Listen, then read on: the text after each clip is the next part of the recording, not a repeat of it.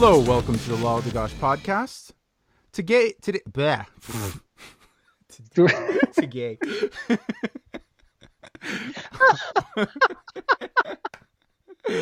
That was my Freudian slip. Freudian slip. Good. Yeah, that's funny. You're in a good mood today. That's awesome. All right, let's start again.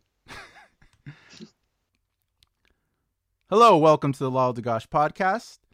Today, I'm here again with Khalid Baroui. Did I get that right? Yes, correct. And I did a past episode with Khalid where we spoke about Donald Trump right after Donald Trump was elected president. I think we recorded it the day before his inauguration. Correct. And that was a really good conversation. It's one of the podcasts I really enjoyed doing and both listening to. So if you guys want to check that out, that episode was episode 5. Today, we're going to talk more about Khalid on a personal level and his views about religion. Khalid is originally from Morocco, where he lived most of his life. I believe in the past episode, you said you lived there until you were 27. Yeah, correct. And then he moved to the United States, where he became a naturalized citizen and has lived in the United States for over 10 years now. Yeah, almost 11, yeah. Yeah, so Khalid has very good understanding of both living in the East and the West. And since our past episode, that was quite a few months ago, me and Khalid have spoken a lot. I have a lot of respect for him. I consider him a very intelligent person. So I wanted to bring him back to talk more about Morocco, about Islam. And thank you for coming back, Khalid. Thank you for having me. I appreciate that. I know that we talked about Trump about 9 months ago. Oh my God, time flies so fast. Actually, maybe my opinion of Trump has shifted slightly, but I still stand with most of what I said in the previous podcast. Just to Before we get started with the rest, can you tell me like what those maybe few differences you've shifted on? Yeah, I'm just becoming a little bit more skeptical on the delivery of what he had promised. So I'm on the fence right now, watching and seeing what's going on with the delivery and the execution of what he's saying. The ideas look great on paper, but I'm still waiting on the results. So. It's still early, to be honest, to determine whether or not I was wrong about him completely. But I will wait for, I would say, until January next year. That would make him, he would have been a president for a year. Then we could make a judgment call based upon the results for the entire year. But there's a lot of things that I disagree with him on, and I say those things on the podcast.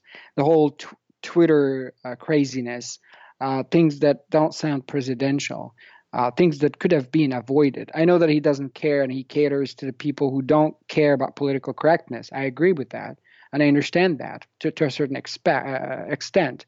But when you go back and forth tweeting. And just sounding unprofessional sometimes. I disagree with those comments sometimes. And he stands on global warming. He stands on climate change in general that I disagree with. It's true that to me it wasn't a deciding factor for casting my vote. I'm saying. You're referring to climate change, right? To climate change, mm-hmm. Yeah. So, I mean, what I understand is that you would disagree with his position on that, but it wasn't enough to like get you to not vote for him.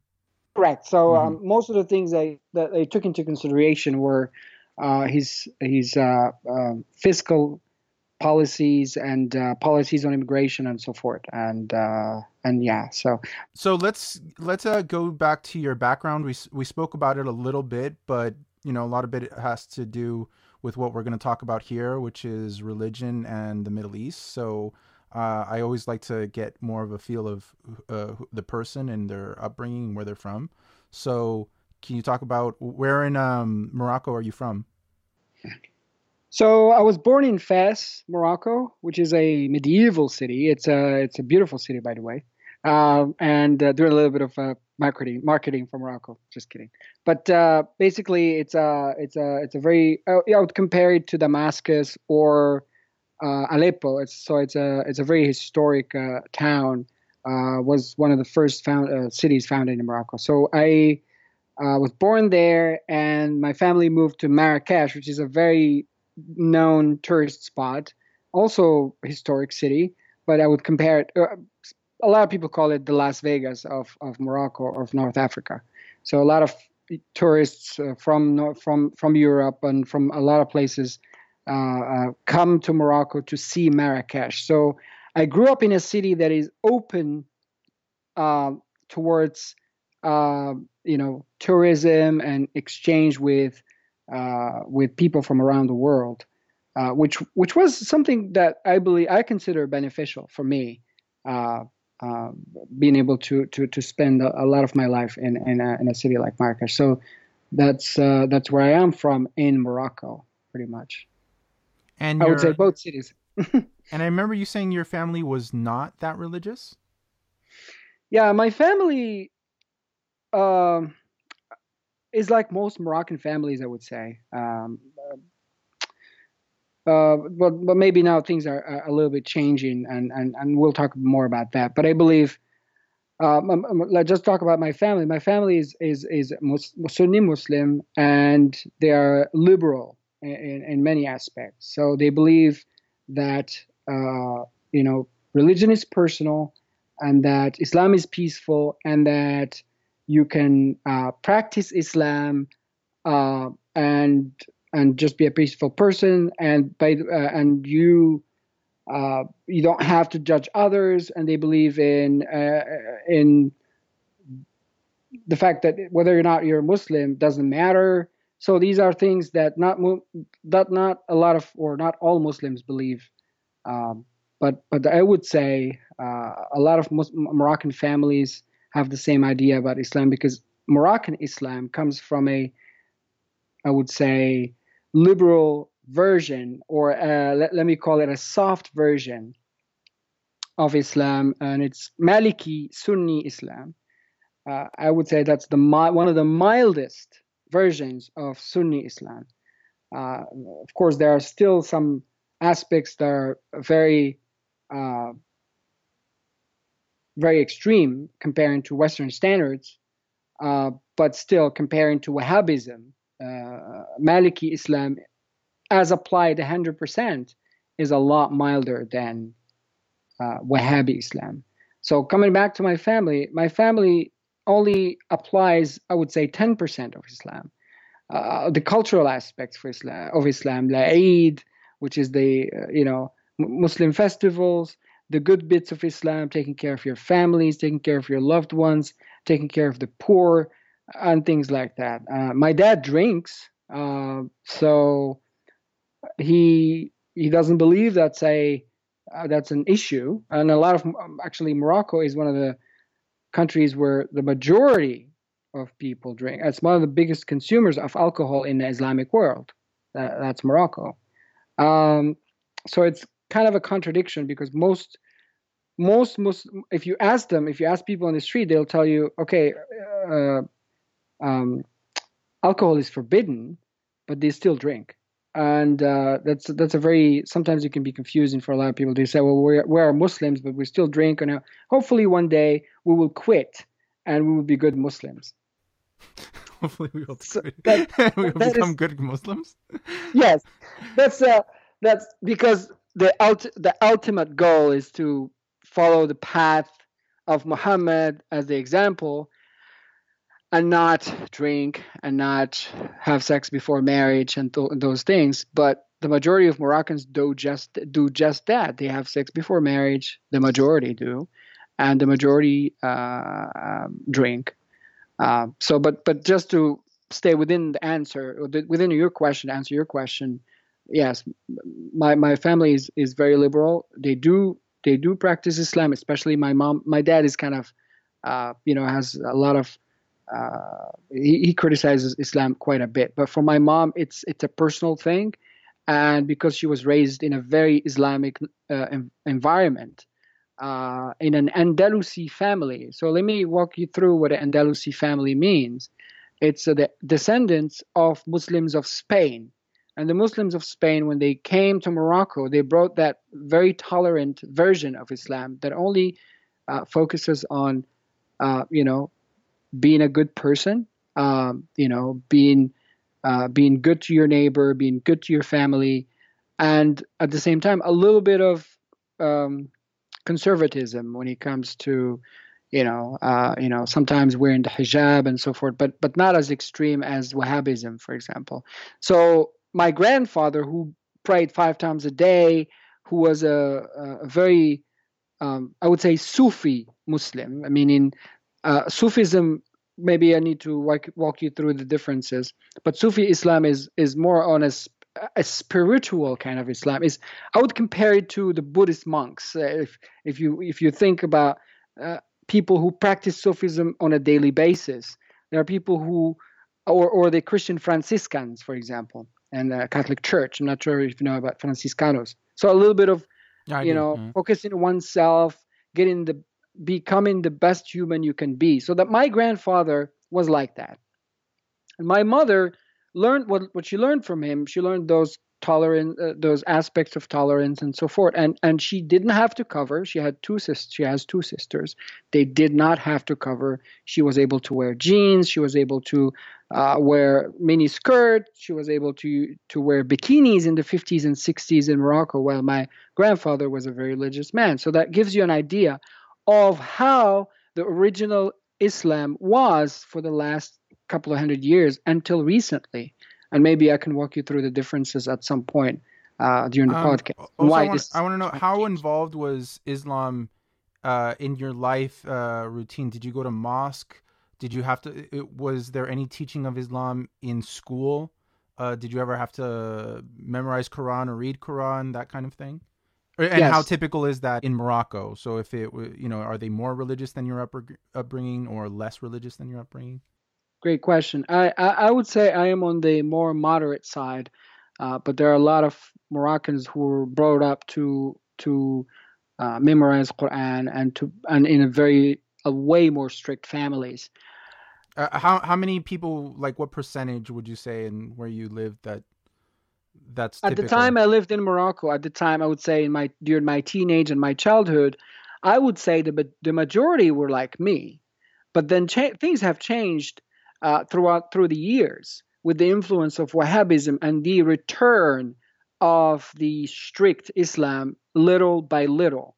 To answer the question, can I just stop you there for a second? I just want to highlight that I've been talking to a lot of people on my podcasts, people from all over the Arab world, and they all are telling me that there's a more fundamentalist version of Islam growing in their country, and so much of it has to do with the influence of Saudi Arabia, not just in the Middle East. I mean, like somebody like Yasmin Mohammed, who was on my podcast, she even described when she was very young in Canada, how her mosque became more fundamentalist in Canada because of the influence of Saudi money. So this is everywhere. It seems to be a recurring theme I'm hearing from people. Correct. Yeah. And especially during the post 1992 to 1995 Bosnian War, Saudi Arabia started investing in Bosnia and Herzegovina, building mosques, and trying to indoctrinate young Bosnians and telling them the Islam you were being following is fiasco. It's not correct. This is the Islam we need to teach you. And with the Bosnians not knowing Arabic and thinking, oh my God, we've been wrong all these years, and that's why we have been, God is mad at us, and we have been, like, our country has been destroyed with the war, so we need to go to the right path. So Saudi Arabia used that argument, and there has been a lot of growing extremism in Bosnia and the Balkan region. Now going down to North Africa, North Africa is kind of similar. Like North Africa has a different culture. Morocco, by the way, is not an Arab country. Morocco is an Arab-speaking country. So it's a different story when it comes to the cultural differences between Morocco and the Middle East or Saudi Arabia. I Even really wanted to ask you about that, if Moroccans consider themselves Arab. So they don't consider themselves Arab? Well, whether they do or don't, the facts don't consider them Arab. But now the majority, I mean, there's a growing number of youth or young people who now recognize that they are not Arabs.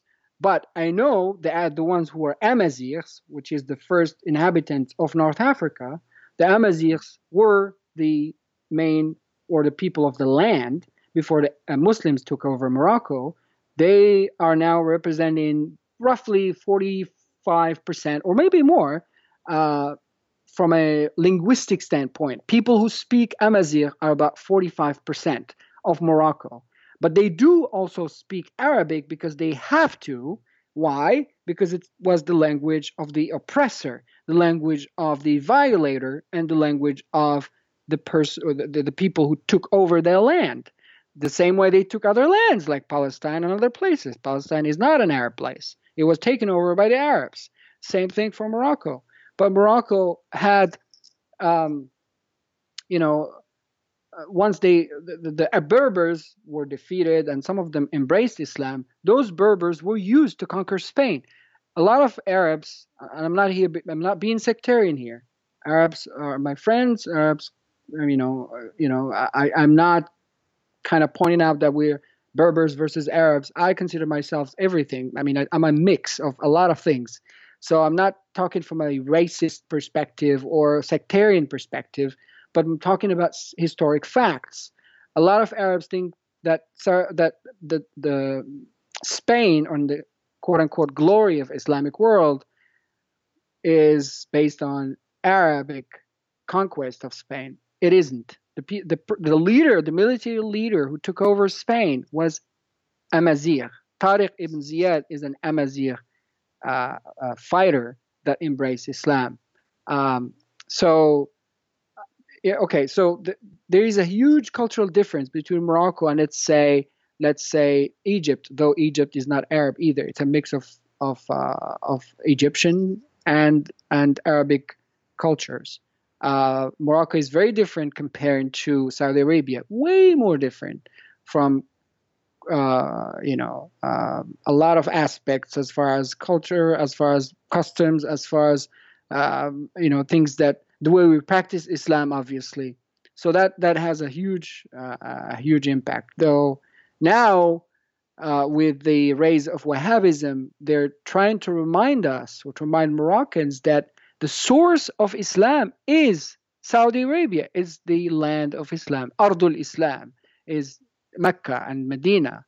So now a lot of Moroccans, like I would say, emotionally take or start following those, whatever you tell them is coming from Saudi Arabia, or whatever you tell them Muhammad said, they would want to follow it because it's an emotional thing to them, even if they don't connect with it, even though it's not who they are. So that's what I wanted to point out about. Oh, and also, can you talk about what I said about how common the practice or teaching of Islam is in schools or society? Right. So let's get back to that. That's a great question. There, in Morocco, there are two types of, I would say, elementary or pre-K school. So pre-K, I mean, before you start elementary school, you can either go to a Quranic school or go to a private kindergarten or a missionary kindergarten. We say missionary, but la mission, or the French mission at the time, where we still do have a cultural presence from the French since the era of colonialism or protectorate, whatever. So the French stayed in Morocco from 1912 to 1956, and we have a lot of strong ties with France. and we still have French institutions in Morocco, high schools, elementary schools, though they're very limited, and they're uh, for the majority of the people who go to French schools are the elite of Moroccan society. So you've got the people, especially the lower middle class, who are religious. They'll send their kids to what we say the Quranic school, or Msid, the Quranic school. So they teach them Quran, and they will keep repeating it until they learn it by heart. And after that, they will go to elementary school where they learn regular curriculum, but at the meantime, they will have to learn Quran as part of the program.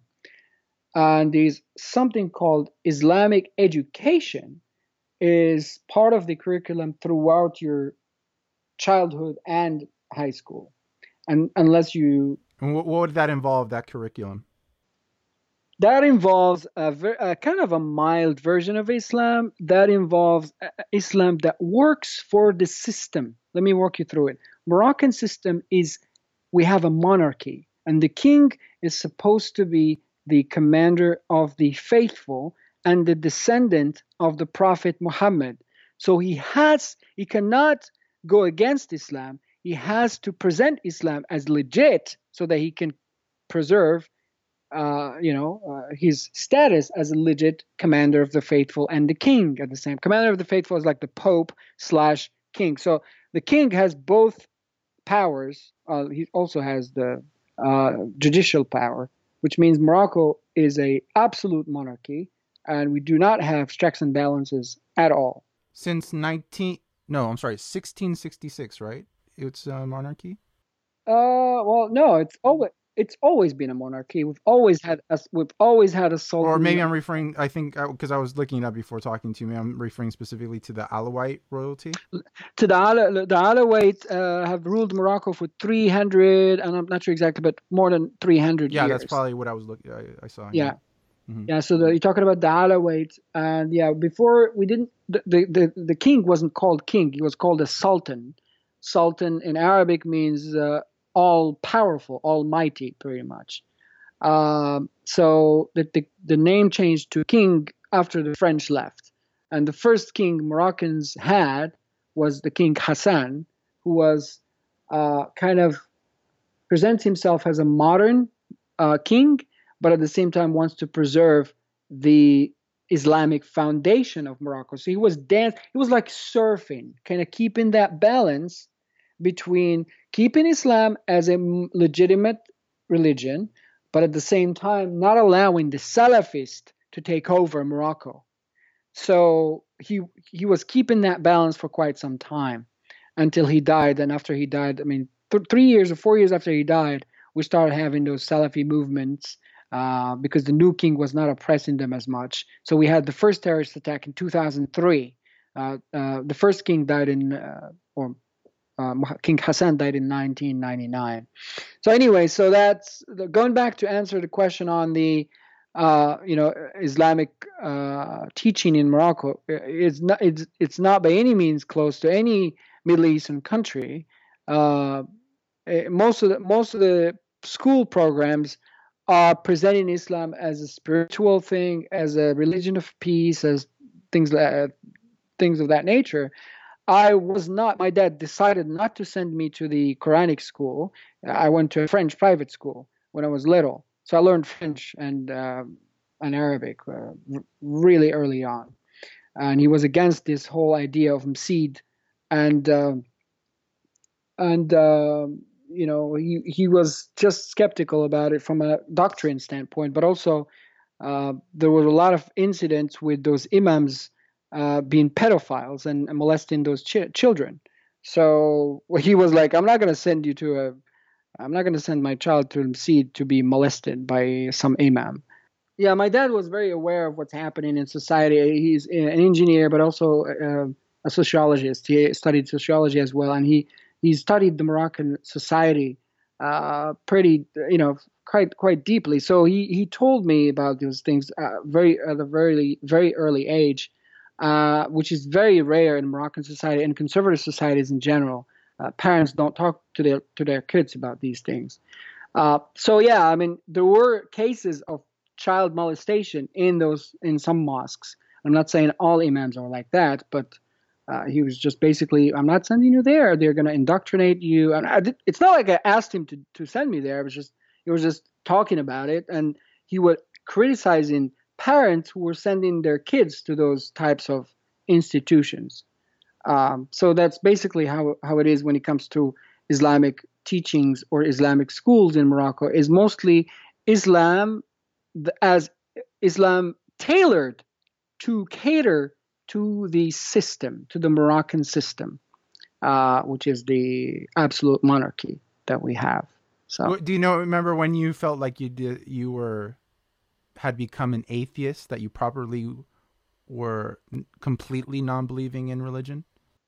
It took some time. I started doubting. It's like a domino effect. I started doubting uh, religion. I think I will tell you, one of the first things that made me question religion was the whole sex slavery, and the fact that Islam allowed, or Quran allowed, men to beat their wives. I was thinking, why would God allow such a thing? Why would God even recommend such a thing? So I started looking into it, and I realized that in Hadith as well, women are not allowed to refuse sex from their husbands, and if they do, the angels will spend their night cursing them, like the angels had nothing to do. That's their full-time job. So, and that's really why I started digging more, looking into it, looking at the history of sex slavery in Islamic world that spread across the region, and caused the enslavement of 2.5 million innocent people. Can I ask you something? I want to start asking people, if I speak to them who have lived in the Middle East in some country. I started doing this in the last podcast with Mohammed Al-Qadra, who's from Jordan. A lot of people use statistics from Pew Research online. I do this. I've noticed, even critics of Islam or ex-Muslims use these numbers because it's kind of hard to get general statistics or to get an idea of what life is like in a lot of these Muslim majority countries. But I want to know if the numbers kind of match to what your impression is of Morocco. Morocco is one of the countries that there was a lot of times missing from a lot of these statistics, which is unfortunate. But for example, it says support for making Sharia the official law of the country. I found that surprising. It was very high. It was at 83%. Yeah, I've seen that. I've read that. And to throw you some more, and you can comment on all of them, it says Muslims who say Islam alone leads to heaven, 94%. It's necessary to believe in God to be moral, 95%. That Western entertainment, music, movies, television hurts morality, 72%. Do those numbers kind of match your impression of Morocco? Of Morocco today, absolutely, 100%. Oh, really? 100%. Yes. But I'll tell you, the timeline, Morocco, compared to Afghanistan and to Iran, back in the 60s and 50s, people didn't give a shit about hijab. We had people here and there wearing a traditional hayek, which is a cover of the body, or a traditional niqab, which is it's a very transparent cloth that they put on their faces. But that was mostly a traditional thing and cultural thing than really an Islamic thing. But in the 60s and 70s, we had a wave of openness, and people have started to move away from Islam slowly, right? I believe what happened was an intervention, an empowerment of the Muslim Brotherhood in Egypt. By empowering the Muslim Brotherhood in Egypt, which came from the United States, that they thought it was a way to defeat communism taking over the region. So the Muslim Brotherhood started spreading their ideas in Egypt and across the region, all the way to Morocco. So in the 80s, we started seeing, I like in the elementary school, we had nobody with a hijab in the 80s, zero. And towards the end of the 80s, we started seeing here and there hijabis, and we used to think it's very odd.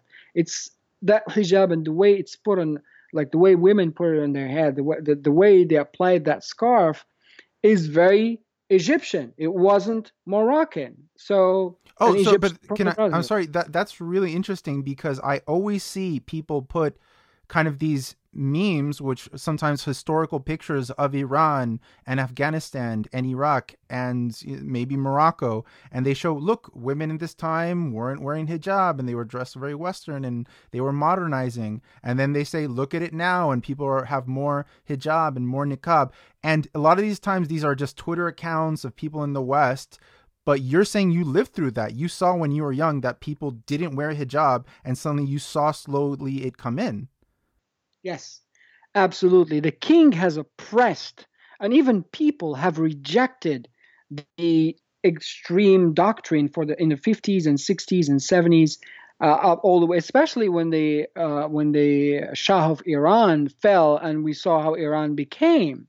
We didn't have social media then, but you could see the impact. The king was freaking out. He was like, "There's no way in hell I would allow such a thing to take over Morocco." I think it was the first televised revolution of the Middle East, actually, that of Iran. Yeah, correct. It was very different. It was Shia, but still, there's like I'll give you now the other issues that were happening in Morocco. Like there was a lot of tension happening towards the end of the 80s, where you have the Brotherhood being very empowered at that point. If you listened to a speech from Jamal Abdel Nasser in Egypt in the 70s, and actually, sorry, in not the 70s, I believe it's in the mid 60s or the late 50s, he was talking about hijab as a ridiculous thing.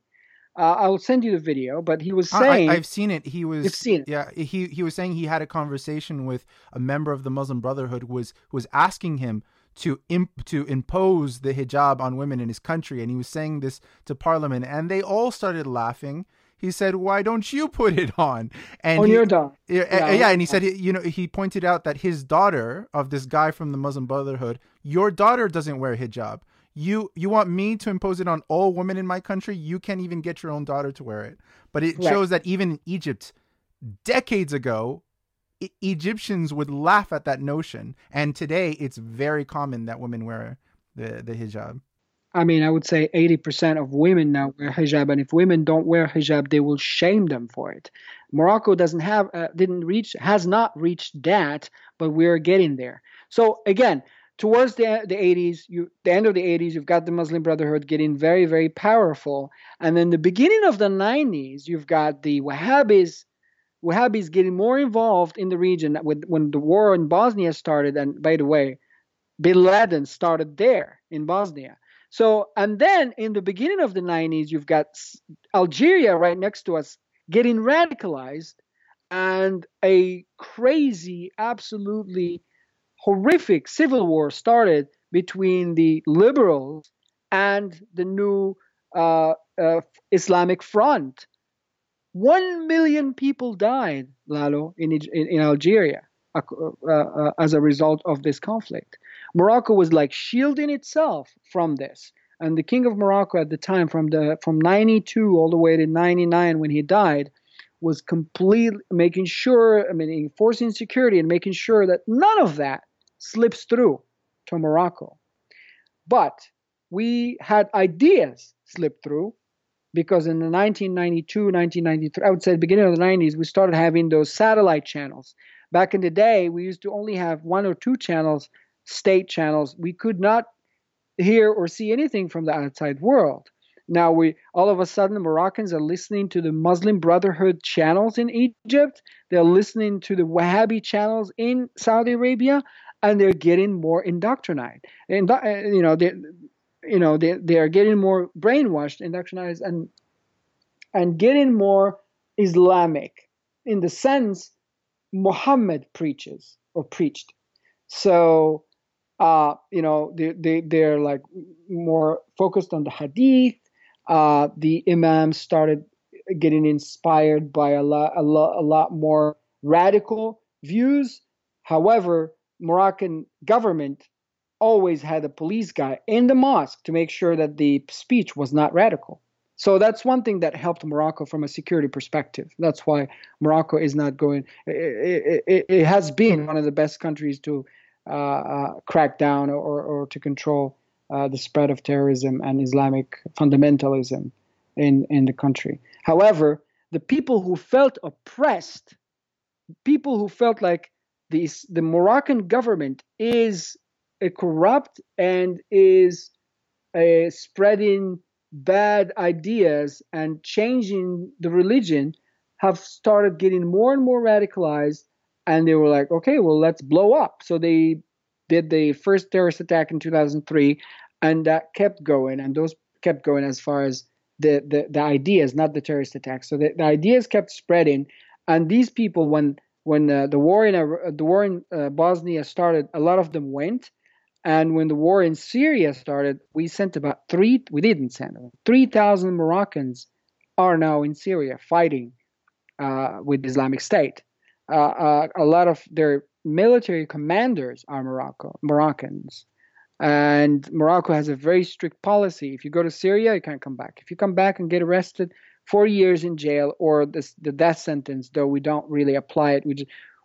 Sometimes we say, okay, well, you're sentenced to death, but we don't carry it out. So, I mean, I find it interesting. You use a lot the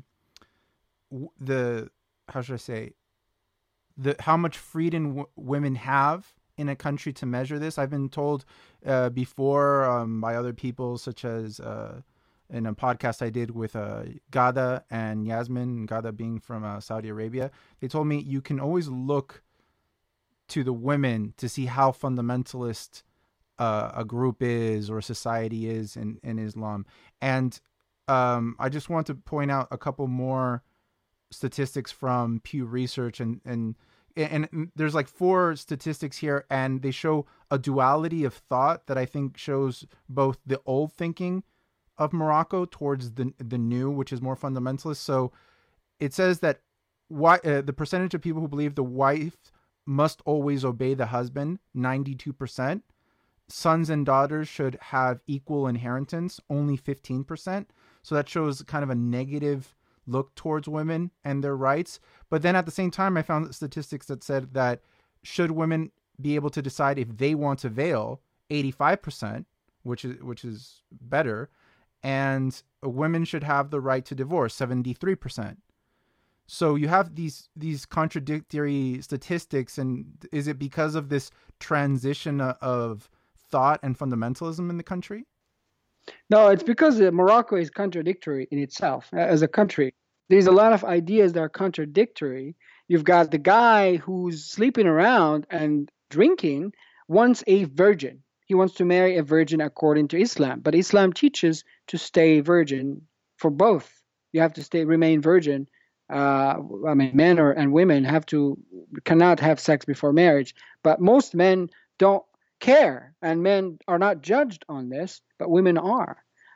You've got a lot of other things. I mean, this makes sense. The Pew Research makes sense because when they are asked the question, they're put in they put their religious hat. If they say, for example, the question that you asked, what was it like? Do you need God to be moral? 95%. Even if they didn't believe it, they'll say yes because they would think that God would judge them if they say no. You know what I mean? So it's a very complicated, but it's a religious thought.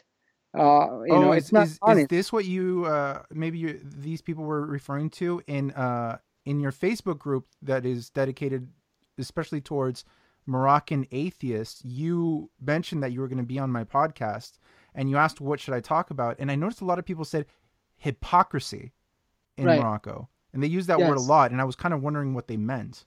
Is this kind of the thing they were referring to?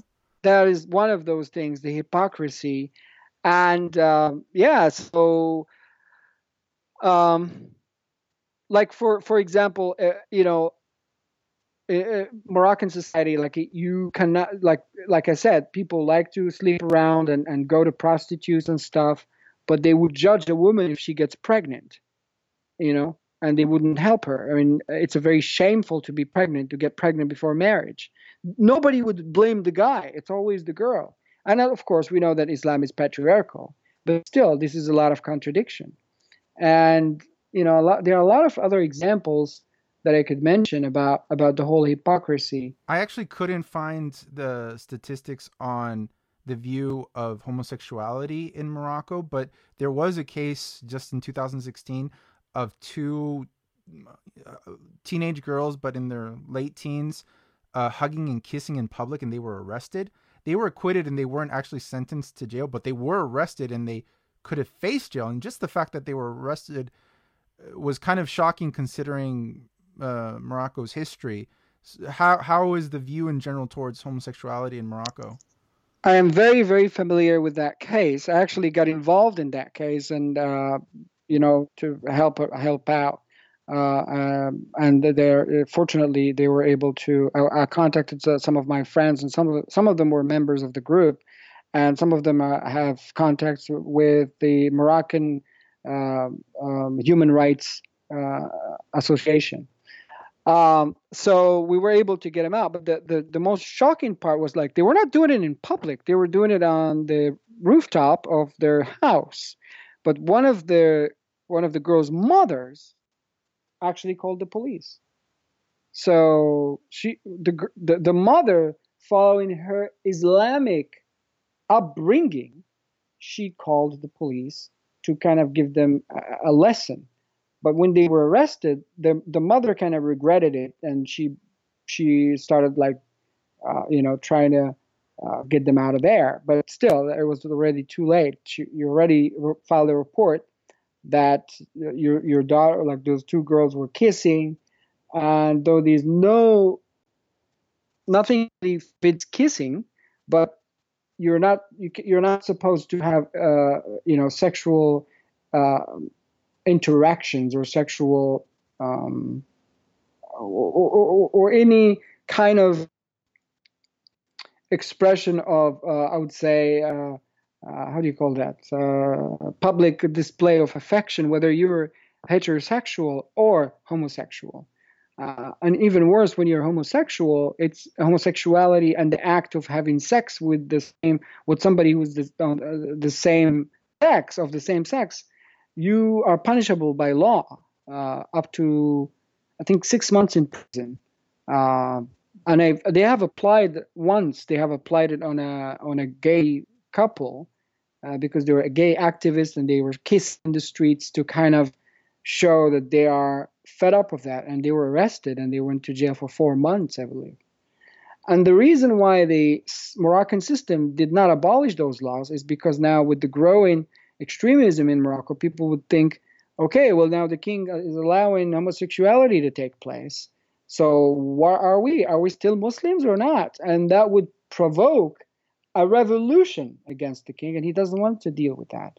So he would just let it happen and let it go. He wouldn't abolish those rules, though I don't believe he cares about those rules as much as some of the Moroccan society does care about those rules.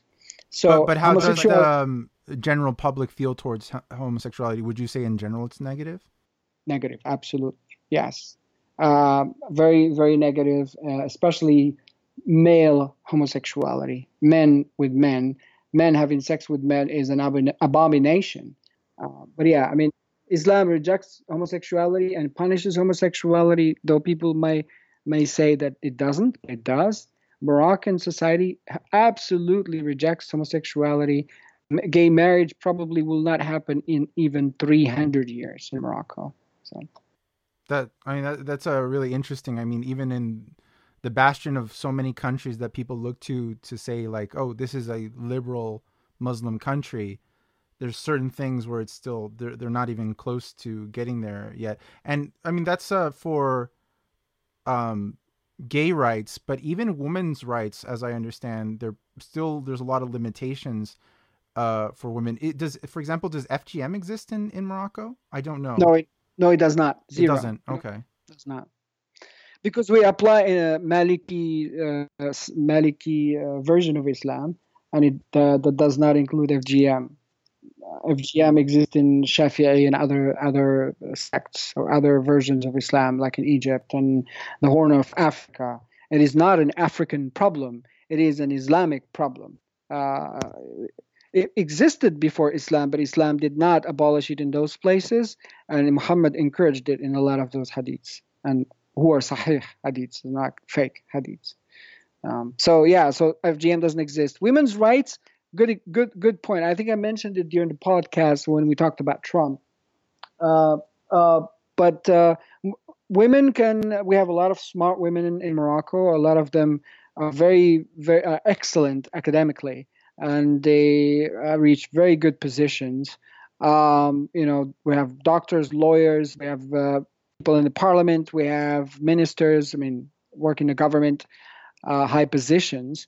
The king's wife is open and she's not wearing a hijab or anything like that. So to kind of encourage that emancipation of women, so that's there, but the society is still very patriarchal and society is very oppressive towards women, and they still look at women as something like that is below them.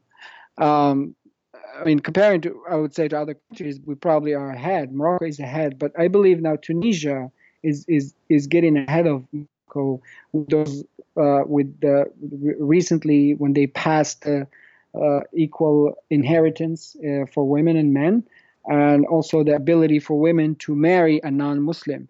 Those are forbidden in Morocco because of Islam. These are not just cultural things.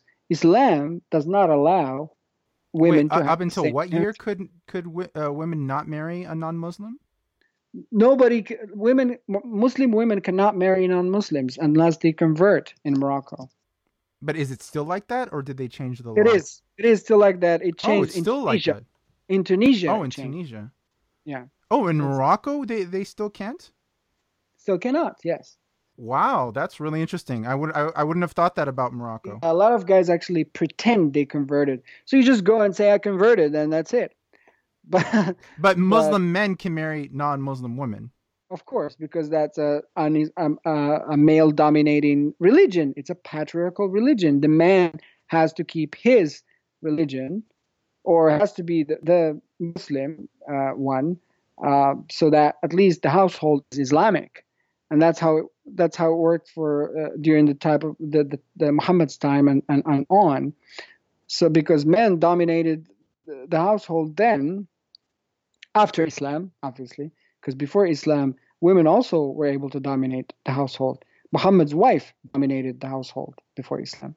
So And this prohibition to not marry Muslim men is completely in the Quran. I've read it myself, and it's yes, very explicit.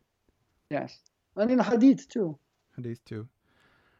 Um, so can oh, may I should I'll bring this up that in also in the Facebook group, which I really like, you really engage with the women who are Moroccan, a lot of them atheists, and I think a lot of them are still in Morocco, and you ask them a lot about the oppression that they faced in Morocco. So I really enjoy how you focus on them and you ask them about their problems. You ask them about if they face less catcalling and maybe harassment on the street if they wear hijab versus not wearing hijab. And most of them said that it's exactly the same.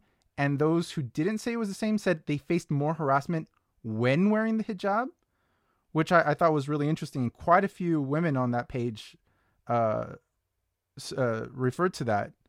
How would you say is the treatment of women publicly in Morocco?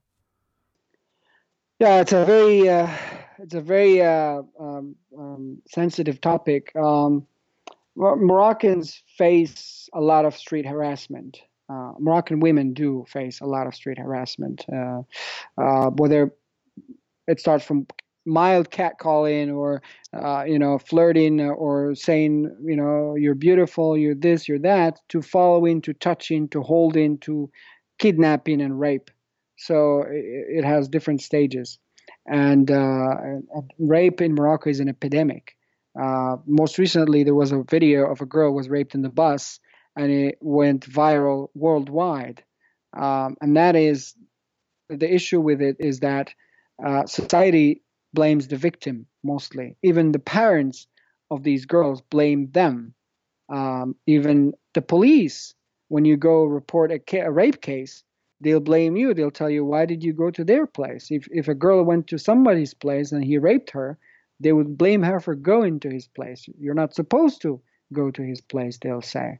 Or if a girl gets raped in somebody's car because she just recklessly decides to jump in somebody's car because he talked to her in a way that led her to do this, and takes her somewhere and rapes her, she cannot go to the police and say, well, he took me and raped me. Well, why did you go in the car? And that's why a lot of girls don't report rape. And even if they report it and the person gets convicted, it's maximum jail time of 5 years. And back up until 2012, the rapists the victim was given the chance to actually marry the rapist, and he would be able to be freed. And it most recently was abolished in Tunisia as well. It's a practice because mostly the concern is not the rape, the concern is the virginity. Society focuses so much on the virginity, and it's still an issue in Morocco.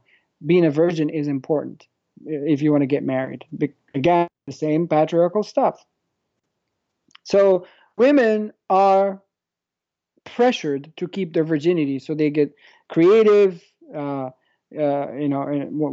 it comes to sexual life, in order not to have vaginal penetration.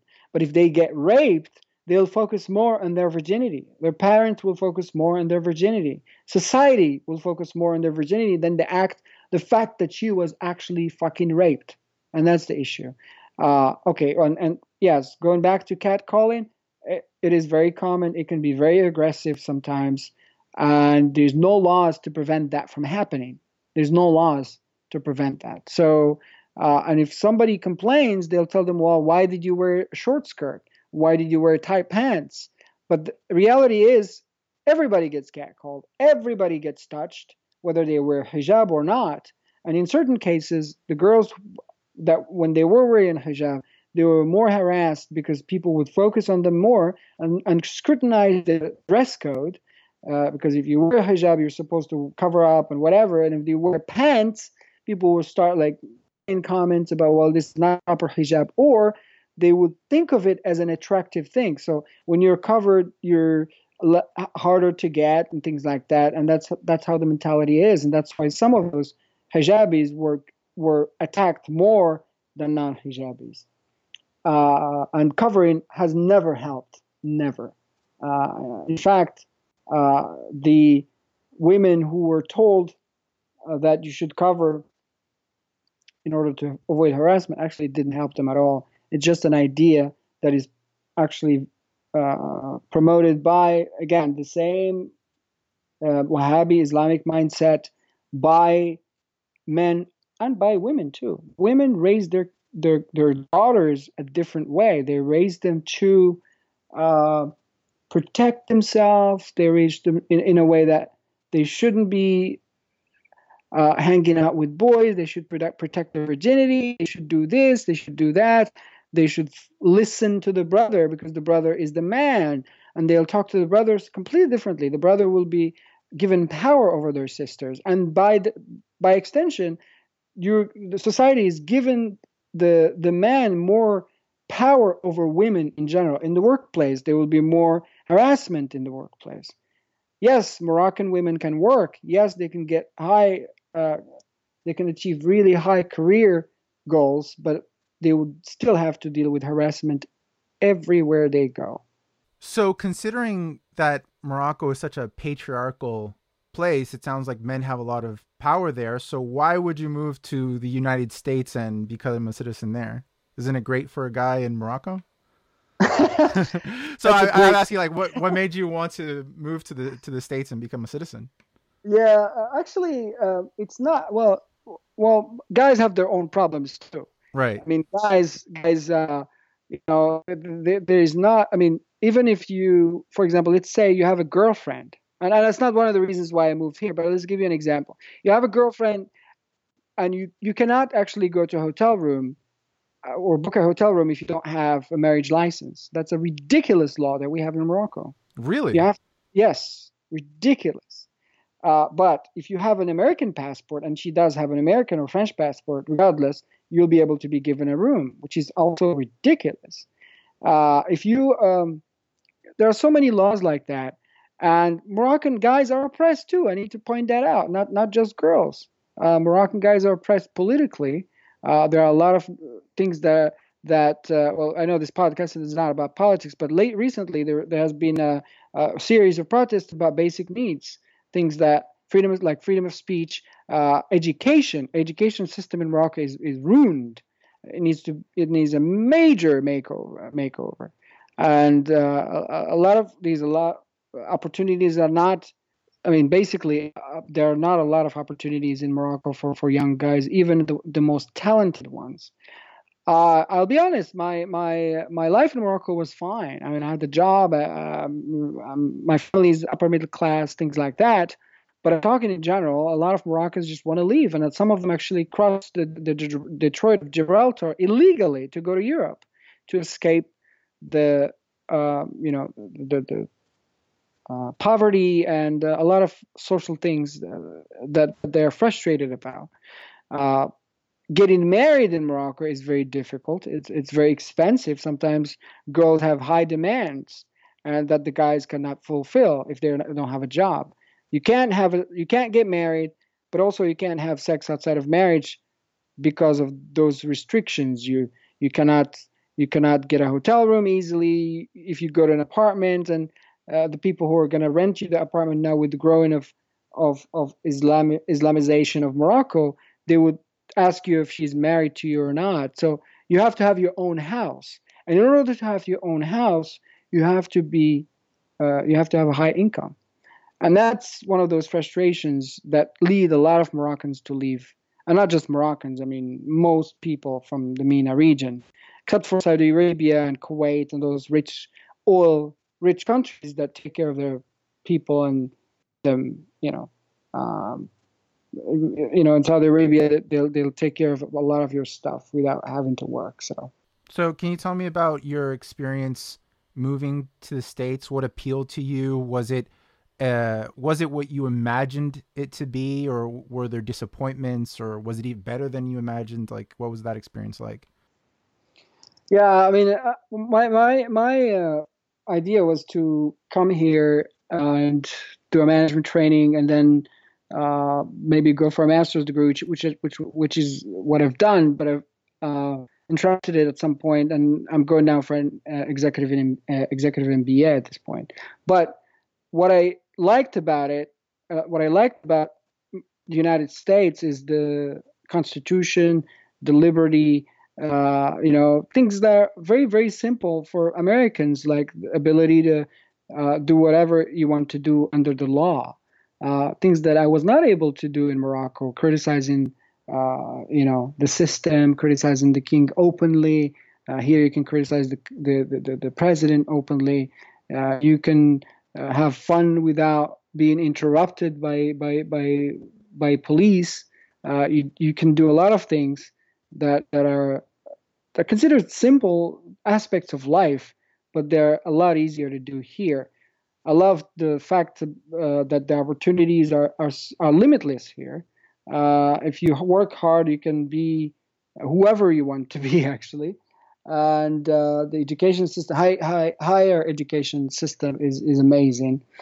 Even at work, there's not that aspect of dictatorship. In Morocco, having a boss is having a dictator telling you what to do on a daily basis. In here is different, is more of a colleague relationship.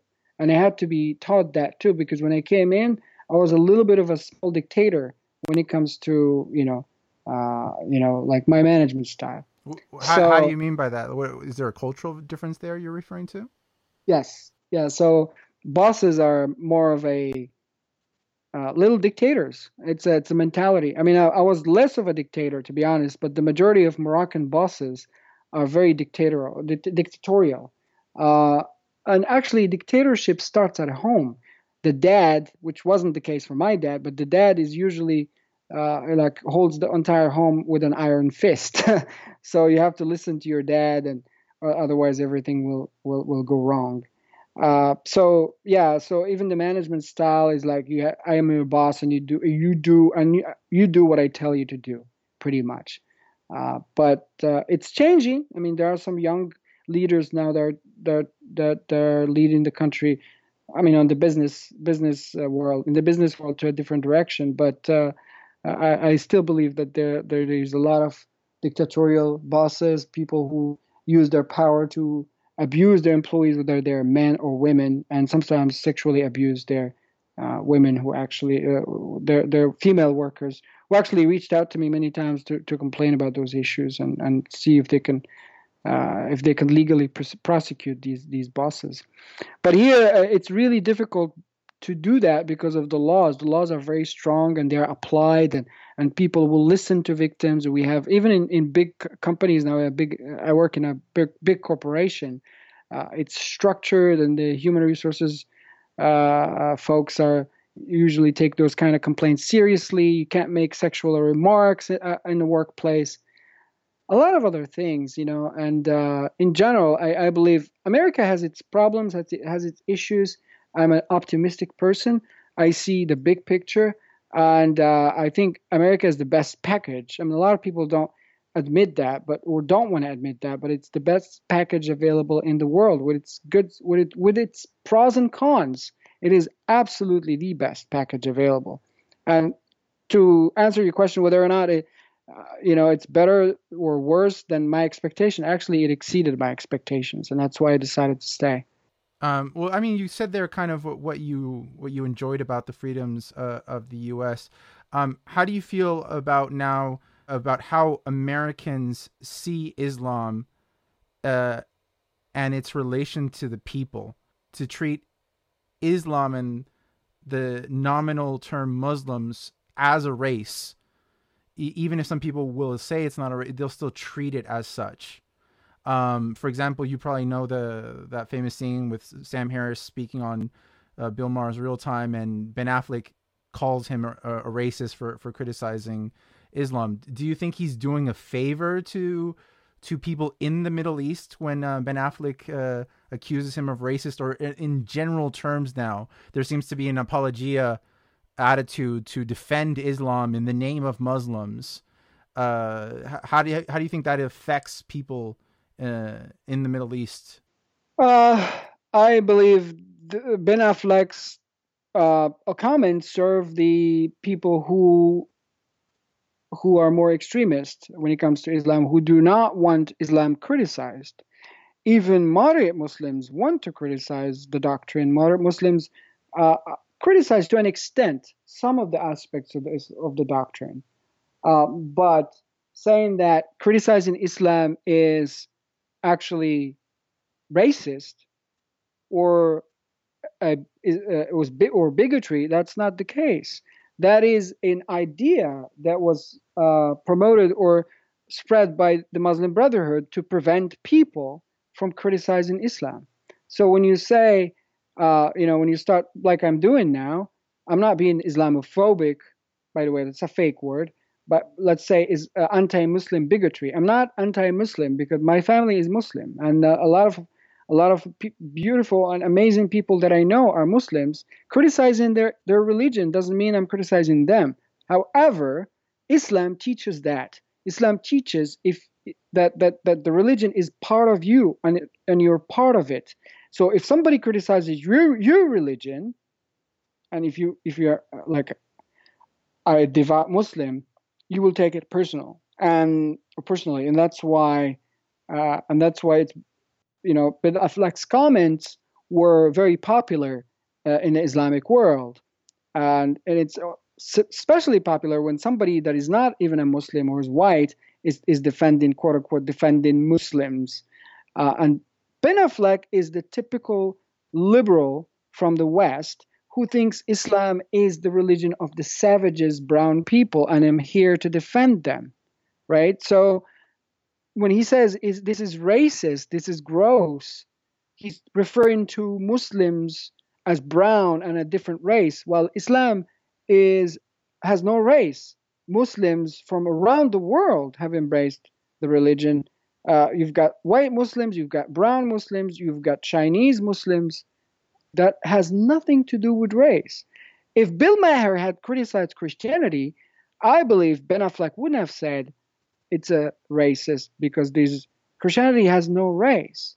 So, but for him, in Ben Affleck's mind, Islam has one race, or at least brown people are the followers of Islam, or black people, or the oppressed. So let's help them out. That is the new idea that is really popular, especially post-Trump nomination, is that when you criticize Islam, you're bad, and we are the amazing Western liberals who are going to come and deliver you from those evil people who criticize Islam, whether they are ex-Muslims or whether they are Westerners. Facts don't matter at this point. What matters is for us to do some virtue signaling and to look like we are the saviors of the world. And they're doing this just for themselves, and they're not helping anyone, and not helping anyone by any means. Do you think also Muslims are taking advantage of those people and their ideas? Absolutely. For example, ISIS is happy to hear those things because they don't want people to start looking into Islam and finding the holes and the issues within it. So they want to stop and silence anybody who criticizes Islam. That's been happening since the creation of Islam. Anybody who was criticizing Muhammad was killed. So there was no room for criticism of Islam. There's no room to give or to make people think. There was no room for philosophy until later on, and even a lot of those philosophers had to fear for their life later on. So you cannot criticize Islam because that makes it weaker, that exposes it. And the fundamentalists don't look at that. And they use it in a different way. They go, imagine, look at those Christians. They're defending religion. And you Muslims, who you're supposed to defend your religion, you're not doing that. Look at and given an example that way. So they use that propaganda differently. And that's sad, because now you cannot make people think. You cannot bring up issues within Islam because now the West has been so brainwashed that they will never engage in such a conversation. They are scared to be called racists. It's now one of those territories where you cannot go anymore. You know, it's worse than the whole slave trade history of the United States. Now it's one of the most controversial or one of the most sensitive topics there is. So since Bill Maher and Sam Harris were criticized, Sam Harris had thousands of tweets the next day and articles calling him a racist bigot. So he's still spending a lot of time in his talks and his podcasts saying that he's not a racist bigot. So a lot of people do not want to fall in that trap and end up having to explain themselves or become a victim of character assassination. They'd rather jump on that ship and go, all right, I am the defender of the oppressed, and get thousands and millions of likes and make money on YouTube or whatever their goal is. Now it's easy to come out and start talking about Islam as the religion of peace, and as a Westerner, you'll get a lot of attention from the Islamic world because they are craving that. They want somebody to say that because they know it's not true deep inside. They know. But they want somebody to say that so that the West stops focusing on their religion as the source of terrorism. Well, let's talk about the source of terrorism, because a lot of people now, even in the people who are critical of Islam and are atheists or things like that, they now seem to have compromised their criticism into pushing the idea of quote unquote reform. And reform, a lot of people like to define it different ways, but basically it's to keep the text, but to say meanings of words are different or phrases are different, or to modify it to Islam to make it adaptable to the West and liberal values and Islam light, if you will. and they want to repackage it and throw it back at the Muslim world and say, adopt this. And people think this is a solution to terrorism globally. I'm more than skeptical on this, but I'm asking a lot of people who are have more experience living in under Islam, around in a Muslim majority country. What is your view on this idea of reform? Yeah, that is a great idea. I do not believe in reform simply because Islam does not like reform. Islam says it. I don't believe any other religion says that Islam is that reform is forbidden. And Muhammad himself said for reform or changing the religion is bid'ah, and bid'ah is dalala, which is you have lost your way and you will go to hell.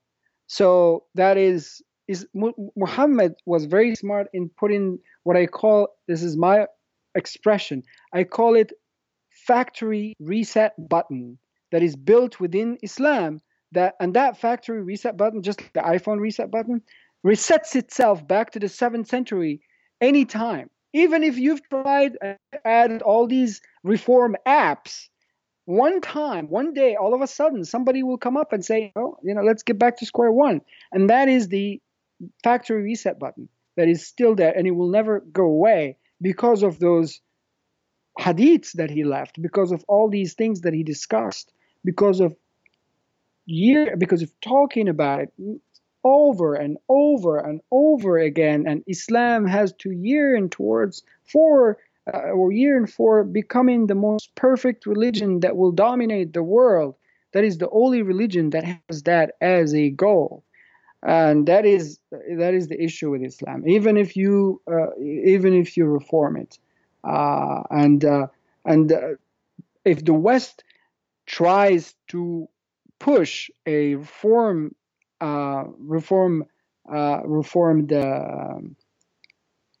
version of Islam and spread it and talk about it as a nice thing, the true Muslims who follow Islam 100% will not agree with them, and they think that's the wrong Islam, and that's rejected, and that's even worse than not being a Muslim. And they will attack those Muslims who pray, for example, like the mosque where a woman is an imam. I mean, they got death threats. They had to stop right away. You know what I mean? So there's no way, because the actual doctrine and the religion itself, the texts are saying that is not true Islam. And a lot of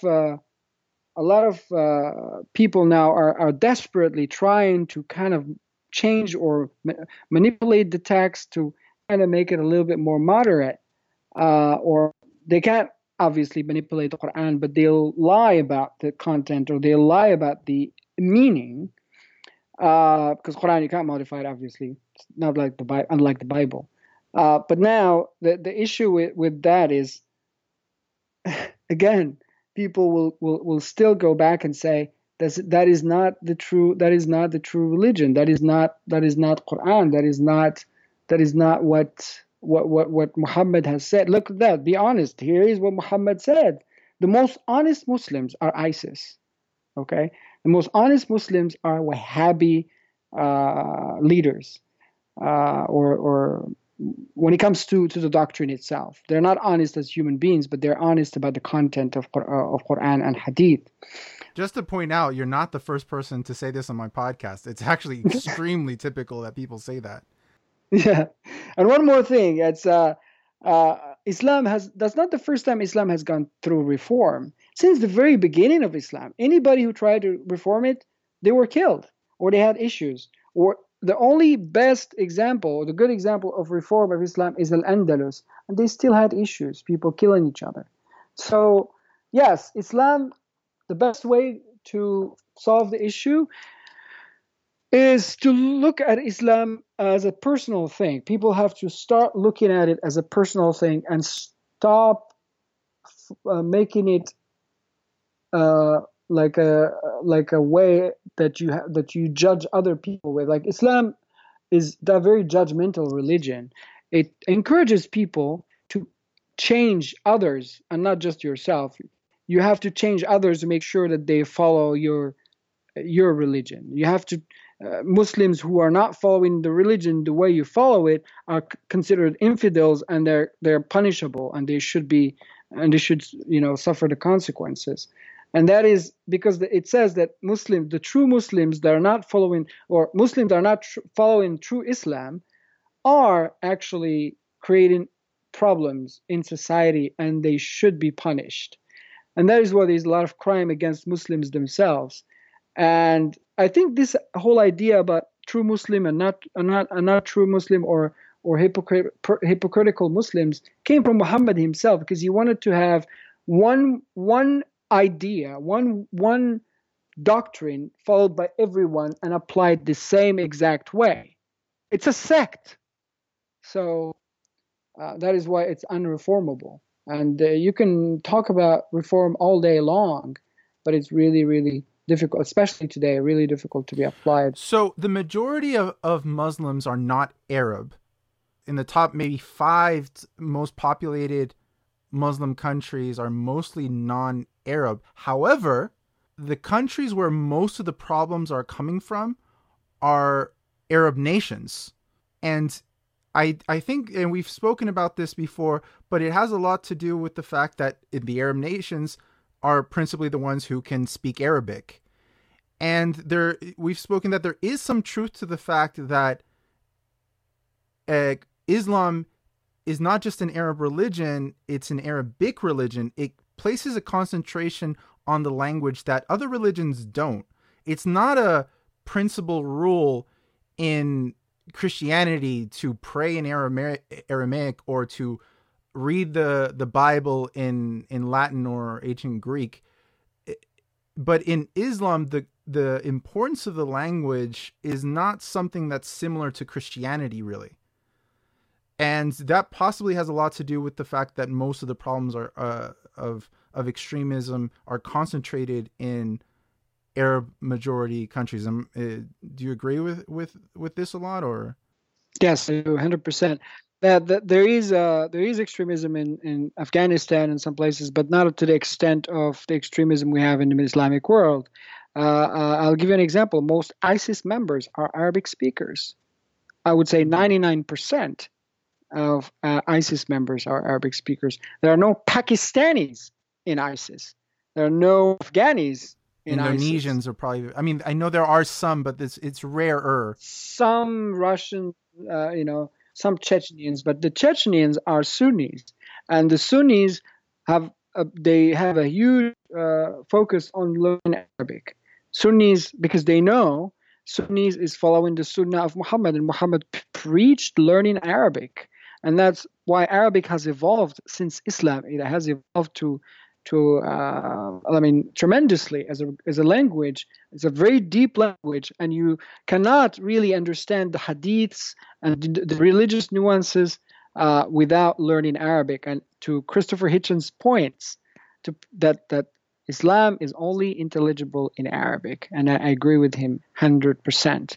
Can I tell you my theory on this, and you can totally tell me if I'm completely wrong? But from what I'm gathering from what I'm studying and speaking to people and reading, is that one of the reasons the importance of the language was set in the religion by Muhammad was to actually prohibit innovation, was to prohibit people from changing the religion. And one of the ways he realized people change the religion is that the book itself comes under the power of other people outside the followers. So one person says, I'm the authority, like a pope figure, and says, I can bring new revelations. Or how the church itself had authority over the Bible. Most people didn't have Bibles under medieval Christianity, and the sermons were done in Latin.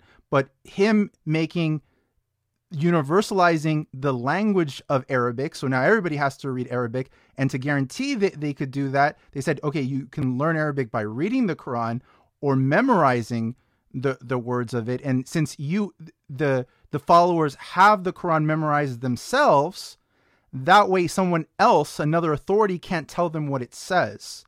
So this was a good way to put the power of the religion in the people, but it also kept the religion from changing, which created both a solution and a problem that the religion faces today. So, and that element of language wasn't found throughout the history of Christianity in the same way.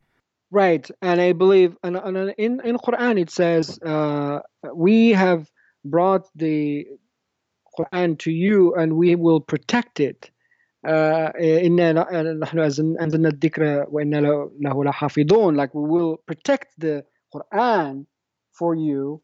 So it's unlike other religions. It says that the Quran was protected by God, like he didn't protect the Bible, for example, but he is protecting the Quran unlike he did with other books. If you think about it deeply, you'll find, well, why didn't he protect other books? Anyway, so that's a way for Muhammad to protect those ideas and not for them not to change, and of course to promote the the Arabic culture and the Arabic ideas that are within religion. And it's not easy to understand Quran when you don't speak Arabic, to be honest. As I was telling you earlier, there's the example of whoever killed one person is like they killed the entire humanity. And a lot of Westerners actually use that kind of quote unquote argument to say that Islam is a religion of peace, and that even President Obama used that phrase, which is 532, I think, in the Quran. Yes. And he used it when he gave his famous speech in Cairo. He used that phrase. 32. Yeah. 32 and 33 but 33 is pretty nasty though. Yeah, it gets pretty ugly and violent in just the next verse of the Quran right after it. It's so funny that the 32 says, whoever killed one, and it talks about the people of Israel. It talks about a completely different story, but yeah, the idea is, you cannot kill somebody without a reason. And it says, it's funny that they translate whomever killed somebody, is like killing the entire humanity. But they leave a very important word that is mentioned in Arabic, which is fasad. Man qatala nafsan bighayri nafsin fasadin fil ard. The condition is fasad fil ard, corruption on earth. If you killed somebody without them having killed someone or committed corruption on earth, which is so vague. You can say to somebody, you've been drinking, you've been having sex with women, that's corruption on earth and will get you executed. You have left Islam, that's corruption on earth. But people want to leave that out because it serves their agenda. They don't want to be honest with this verse. Well, and 533, at least as I read it in English, and you can tell me if the translation is close, is that if you also spread corruption against the prophet or God, then you must have your arms and limbs opposite to themselves amputated and burned, or maybe expelled in certain cases from the lands. Yeah, that is correct. That you couldn't have a politically correct translation for that one but people would not mention it as a proof for Islam being a religion of peace. They will say, oh, wait a second, that's out of context. But the one before wasn't out of context for some reason. I'd love to know how amputating limbs, it can be reinterpreted into a better way. But, if let me ask you this. What do you think about the term that's mainly controversial now, Islamism? To separate Islam from its political concepts. Do you agree with that word and how people use it, that there is Islam and Islamism, and that the problem is Islam? I'm sorry, the problem is Islamism and not Islam. Okay, well, can I ask you one question? Is there a book of Islamism? Well, yeah, it's called the Quran. There you go. You have your answer. So Islamism is radical Islam is applying the Quran 100% and Hadith. No, Muhammad was an Islamist, okay? So if you used Islamism, Muhammad was the biggest Islamist in history. So uh, and Muhammad is the actual spiritual guide of all Muslims. It is the person we will look up to. He decapitated 600 Jews in one 600 people in one tribe for no reason, because uh, they defied or didn't want to pay the tax or whatever. So he did many conquests, and people will not want to look into his personality and the troublesome thing he's done. And they wouldn't look into history. They wouldn't read about him. They just want to keep him as a spiritual, amazing, perfect person to look up to without knowing exactly what he's been doing throughout his life. So, and that is the issue, because once you realize who Muhammad was, you will start moving away from Islam. Is it possible for people to completely disconnect political Islam from just a spiritual Islam? It is possible, Mm-hmm. but I mean, it is possible, and that's probably the only glimpse of hope we have. But it's still, even though even if you're not a Muslim, even if you're not, uh, even if you disconnect that and just follow Islam as a religion for yourself, there are things that still will offend you as a Muslim. There are things, when you see somebody criticizing Islam as a religion, you will still get offended, and that we cannot move forward that way. Islamism as an idea or as a term came from, I believe, the first time I heard it being used was with the political jihad or political Islam in Algeria. They called themselves the Islamist movement, or le mouvement islamiste or islamique.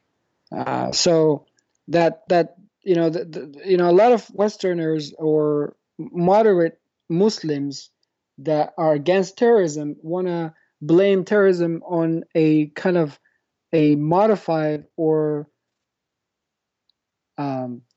like they call it the wrong version of Islam, and a modified Islam, corrupted Islam that is used for political gains. A lot of it is used for political gains, but a lot of it is Islam itself. They're applying Islam 100%. You cannot argue that this isn't Islam. If you look at the books, it is. So yeah, I mean, you can split the two, and some people are, a lot of Muslims I know. That's why not a lot of, that's why not most Muslims are terrorists.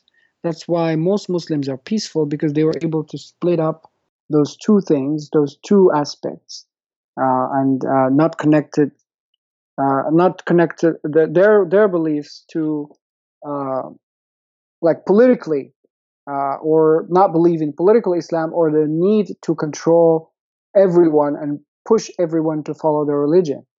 I believe, though it's still a growing idea that, and now more and more people, as they get radicalized, quote unquote, meaning getting Islamized and becoming more Muslims, they start focusing on others and controlling others, and wanting to control others. And that is the issue with political Islam, is that you want to dominate your neighbor first and your family, but also you want to dominate the entire world with your ideas. You go, I am right, and everybody else has to follow the same exact word of uh, uh, preached by Muhammad. So I think it's important to have more and more people who don't follow political Islam, or who just think of Islam as a personal thing to them, and people who tolerate Islam being criticized. I think if we can have that, just like we have in Christianity, most Christians,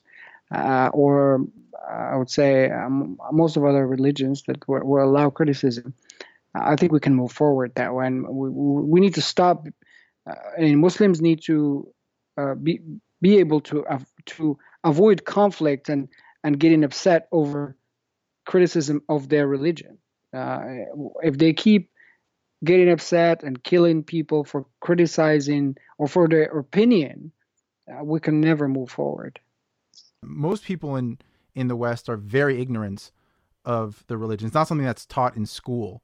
Mm-hmm. It's completely foreign, and it only really was forced into the public eye after 9/11. but nobody was prepared for it. Nobody had a background in education for it, except for maybe a few, very few experts. But suddenly everybody is talking about this part of the world that they don't know about the history, they don't know about the culture, they don't know about the religion, but they have to have an opinion on it. They just have to. There's no way around it. Yes. But it is an uninformed opinion. And it's not really their fault because, their education didn't really prepare them for it. I think that's one solution, is to make more education of the region and of the religion compulsory. Yeah, but then, what kind of religion are they going to teach the West? Are they going to talk?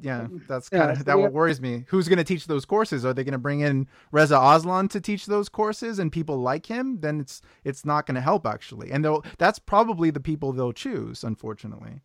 Yeah, that's exactly what they'll choose, and that's exactly what's popular. Nobody in the West wants to confront the issue head on. I can only name a few people. Douglas Murray is one of them. People who would actually confront it, and the majority of people that confront it are from the right wing, and the right wing in front of the rest of the world are just racist bigots. So they will use that, and they'll say they're just racist bigots who hate Muslims. They're not just stating facts; they're just racist bigots. So that is where the voice of ex-Muslims comes in, and they'll just go, yeah, we know about this. We've practiced it for years. We know Islam. We speak Arabic. Let's talk about it. And that actually makes people mad. That includes Westerners and Muslims alike. They do not want to hear us talk. They don't. And they don't want to hear Ayaan Hirsi Ali talk. They think she's using it to make money. They'll find the label for anybody so that they'll stop them from talking. They'll go, Ayaan Hirsi Ali has sold her dignity and has sold her background or religion just to make money. And that's the label they will use for a lot of ex-Muslims. And it's unfortunate that that's the only people who can actually talk about it and articulate it and walk them through it are ex-Muslims. And a lot of ex-Muslims actually do not want to talk. There are thousands of them, but do not talk because they don't want to face those consequences, security consequences, and they don't want to be shunned by their families, and they don't want to be put in the spot or called Islamophobic or whatever the case might be. Is there anything last you wanted to add? Yeah, I mean, peace and love. I hope we're not the enemies of Muslims. We're not the enemies of Arabs or anybody who's still practicing Islam. Whether they are Westerners or no matter where they are from, I'm kind of reaching out to Muslims to open their mind and sit down and discuss their religion, whether amongst each other or with us, ex-Muslims. You cannot just put a label and say these guys just left religion and they are, stabbing their quote-unquote brothers in the back. We're not doing that. We have gone through the same issues you're going through, and we're doing it because we know Islam is a bad idea. It's an old idea. It's a bad idea. We can evolve. We can be moral without it. You can try to make it work and make it more kind of adapted with the current world we live in. But I believe that we have now more moral views than anything you could find in Islam itself or in any religion. We have morality that we have discussed and debated, and we have reached pretty fair laws in the world. We don't believe that cutting the person's hand off is morally acceptable or is acceptable today.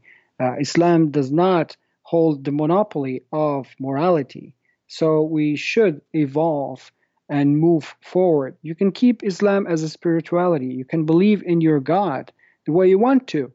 Just don't force it on others and don't judge others. start by judging yourself, try to be a better person, and do not stop people from criticizing your religion, because we will always criticize your religion. That will not stop.